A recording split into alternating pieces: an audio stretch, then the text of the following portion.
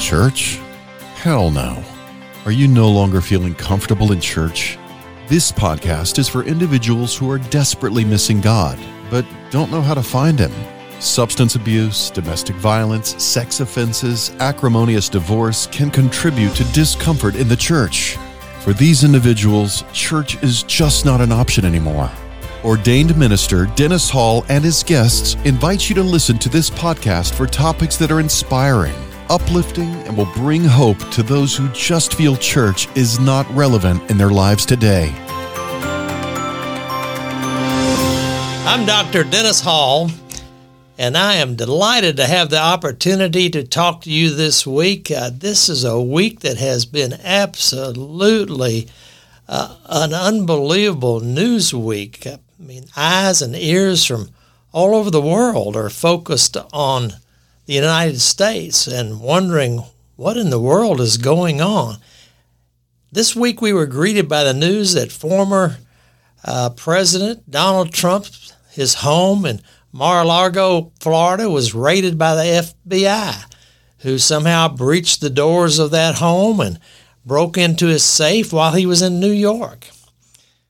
According to the news, FBI agents indiscriminately took 15 or more boxes of materials. They would not let his attorneys be present while they were searching the home. They asked for the security system to be turned off. They pretty much arrived without notice, and former President Trump's attorneys apparently arrived later. So, this has left many commentators wondering why a subpoena was not presented to his attorneys, simply asking for the materials to be presented.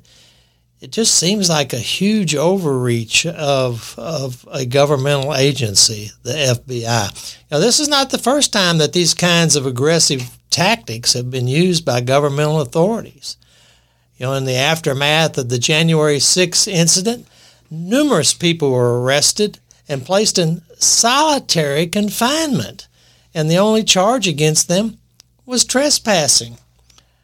Peter Navarro, an advisor to the former President Trump, was handcuffed and placed in leg irons at an airport for a misdemeanor charge that had to do with not complying with a congressional committee subpoena.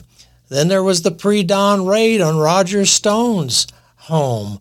There was the trickery that literally ruined General Flynn's life. A couple of other attorneys associated with the former president have had raids in their home. I heard on the news that a cell phone was taken from a congressman, and there just seems to be no explanation for any of this as we watch the news, and it leaves all of us in America wondering, if this could happen to former President Trump, it could easily happen to us. If you looked at the history of the FBI, you'll see that there are many abuses of power throughout the history of the FBI. It's been said that power tends to corrupt, and absolute power corrupts absolutely. Now, I know that there are many complaining that these are acts of an oppressive government that's targeting those they consider to be political enemies. But, I have a little different view of what's happening here in our society. It may or may not be true that there is a political campaign underway to target political opponents of the current administration and the Democrats, who happen to be in control of both the House and the Senate at the present time. But what concerns me are the tactics that are being used on fellow Americans in a land of freedom and a judicial system that's based on Judeo-Christian principles. Almost everyone, from the time you are a small child, can quote Matthew 7:12, the verse that reads, "So in everything do to others what you would have them do to you." Another way to say this is treat others the way you want to be treated. What do we call this? I think all my listeners would know. We call this the golden rule. And then over in Romans 12:10, it approaches it this way. Love one another deeply as brothers and sisters. Take the lead in honoring.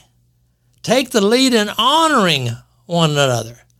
Now that's a novel idea. Honor one another. In other words, godly people should put others first. Certainly, it means that we will not put others in handcuffs and leg chains when it's not necessary and it appears only for intimidation or a political photo op. Well, how do we honor others in our society? You know, the Apostle Paul in Romans 12:14 through 16 gives these instructions. Bless those who persecute you. Bless and do not curse. Rejoice with those who rejoice. Weep with those who weep. Live in harmony with one another. Do not be proud. Associate with the humble. Do not be wise in your own estimation. Wow. Paul is telling us to bless our political enemies. Bless and do not curse. If you are in power and authority, do not be proud, he says. You know, in every society, there seems to be this gradual drift toward evil and corruption. And in America, we're not immune to this tendency. You know, we're going to need to focus on Judeo-Christian principles because that's what can stabilize this society.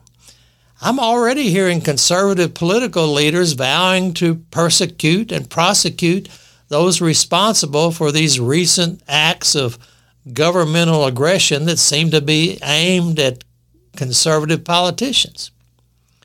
Now, what's causing these attitudes, and what should we as individuals be doing? You know, there's an undercurrent in our society that's creating moral collapse. Yes, moral collapse. Philosophers and theologians, they call this the age of postmodernism. It's an age where most people are skeptics and trust nothing. In the United States, less than 10% of the public today has confidence in the news media. You know, the old fake news. And perhaps they've earned this. The approval rating for government, the government itself, is in the teens at best. In other words, across society, all ages, there's no confidence in our government. And the percentage of Americans who have confidence in religious institutions is also waning, with barely 40% exhibiting confidence. Our society teaches the young in school that always and never statements should be assumed to be false. And television shows about forensic investigations indoctrinate the public with this, quote, burden of proof, unquote, that requires concrete evidence, fingerprints, DNA. Yes, you know, we're skeptics, and you're going to have to prove everything to us. Sadly, though, with these perspectives, the same skepticism exists about biblical truths. Should we be surprised? No. Now, most Christians, view the Scripture as inerrant, infallible, and true, containing objective, absolute, and universal truths. You know, however, we're in an age where the existence of God and supernatural causes are rejected by many, if not most, in our society. They see truth as nothing more than what individuals and communities make it to be.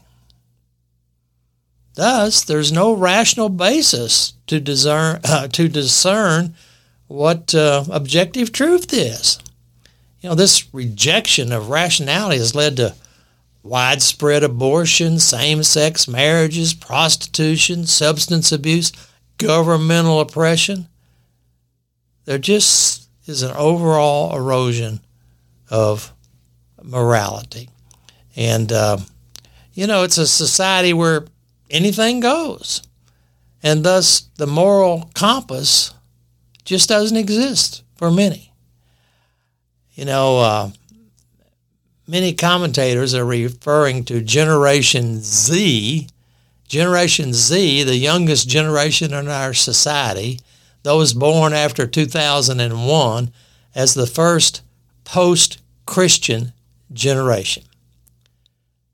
Fewer than half in this generation attend church services of any kind. As this trend continues, Christianity will continue to drift to the margins of our cultures.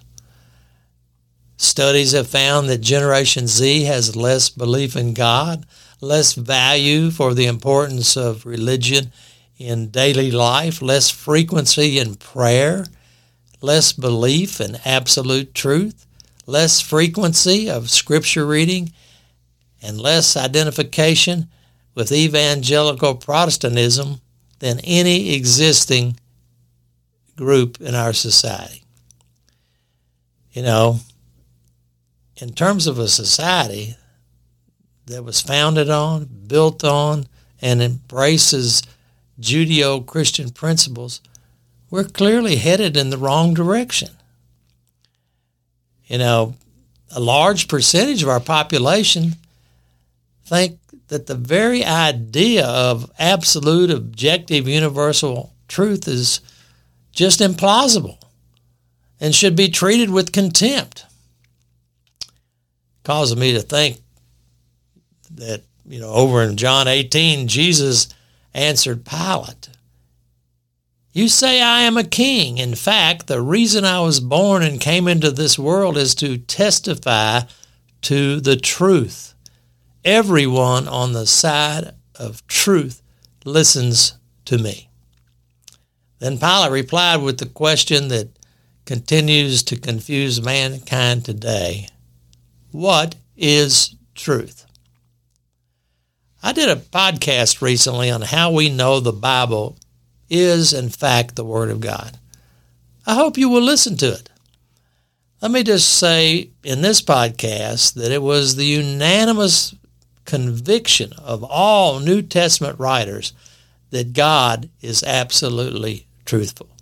In Hebrews 6:18, we're taught that it is impossible for God to lie. Now, for those of us who believe in God, this is just common sense. This is just common sense. In 2016, Oxford Dictionaries chose as the word of the year post-truth. P-O-S-T, truth, post-truth, and defined it as circumstances in which objective facts are less influential in shaping public opinion than appeals to emotion and personal beliefs. That seems to describe the situation that we're dealing with this unbelievable FBI raid on a former president's residence. As far as the public's concerned, objective facts are less influential than their own personal emotions and personal beliefs. The emergence of words like post-truth reflect the deep spiritual crisis that's occurring in our society. Absolute biblical truths do not change, and they have no exemptions or exceptions. God's truths are not parochial or provincial. They cannot be subject to individual or group interpretation. So when God's Word calls us to honor one another, it is an absolute biblical truth. And to do otherwise is to rebel against God. To do otherwise is to rebel against God. You know, in the aftermath of the raid on the former president's home, many of his critics are shouting, "No one is above the law. No one is above the law." But if we're to have a tranquil society, the law must be administered with a blindness to biases. It must be fair to all, and it must be administered with compassion. Yes, as the Scripture says, we must honor our fellow citizens. You know, at this point in this podcast, you may be thinking that I'm talking about non-Christians. But many professed Christians also fail to realize that the commitment that they've made to Jesus requires that they live out biblical truths in their lives. You know, it's like marriage. You know, we don't get married because we just want to enjoy the marriage ceremony. We get married because we want to live together. The same is true for Christian faith. God expects us to not only carry out His teachings and commandments, He expects us to teach that to others. God expects us to honor our neighbors and fellow citizens. The news of the week is that for the first time in history, a former president, Donald Trump, who may be a future candidate for president, has had his home raided by the FBI. It's my conviction that because of the age we live in, many of our leaders do not know right from wrong because they do not have the moral compass that's provided in the Scripture. Therefore, they don't think of themselves as a sinner, and they don't have guilt feelings. Many are without meaning in the world, without purpose, without morals, without a basis for law. Now, I could make an argument that they are lost evangelically. In other words, they don't have a relationship with Jesus Christ. But they're also lost in this complicated modern world. You know, to quote the famous theologian Francis Schaeffer, who said the Bible stresses that the individual is guilty before God if he does not bow in the light of the adequacy of the biblical answers to questions posed by reality. I've been focused on his instruction to us to honor our neighbors. You know, in Matthew 22:37, Jesus taught us, love the Lord your God with all your heart and all your soul and all your mind. And then he went on in John 13:34, and he told us to love one another as he loved us. Love one another as Jesus Christ loved us. Now, if you're a listener today who's lusting for revenge against those who have persecuted conservative political figures, then you need to understand that you are rebelling against God's instructions.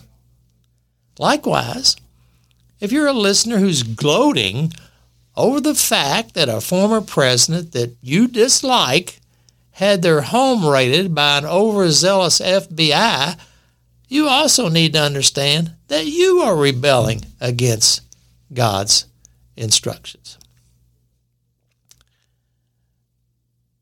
So in essence, you know, what I'm telling you is there's something more sinister going on here than just questions about the constitutionality of this raid, questions about political persecution, questions about what's going to happen politically. There's something much deeper and more cynical, and it has to do with the erosion of morality in America. Whether you're a Republican or a Democrat, whether you are conservative or liberal, I think you know the meaning of the Golden Rule. Do unto others as you would have them do unto you. As I close this podcast, let me urge you, resist the secular temptations of persecution and revenge. Each of us needs to play a part in stabilizing our nation and our country. I want to thank you for listening to this podcast, and may God bless you.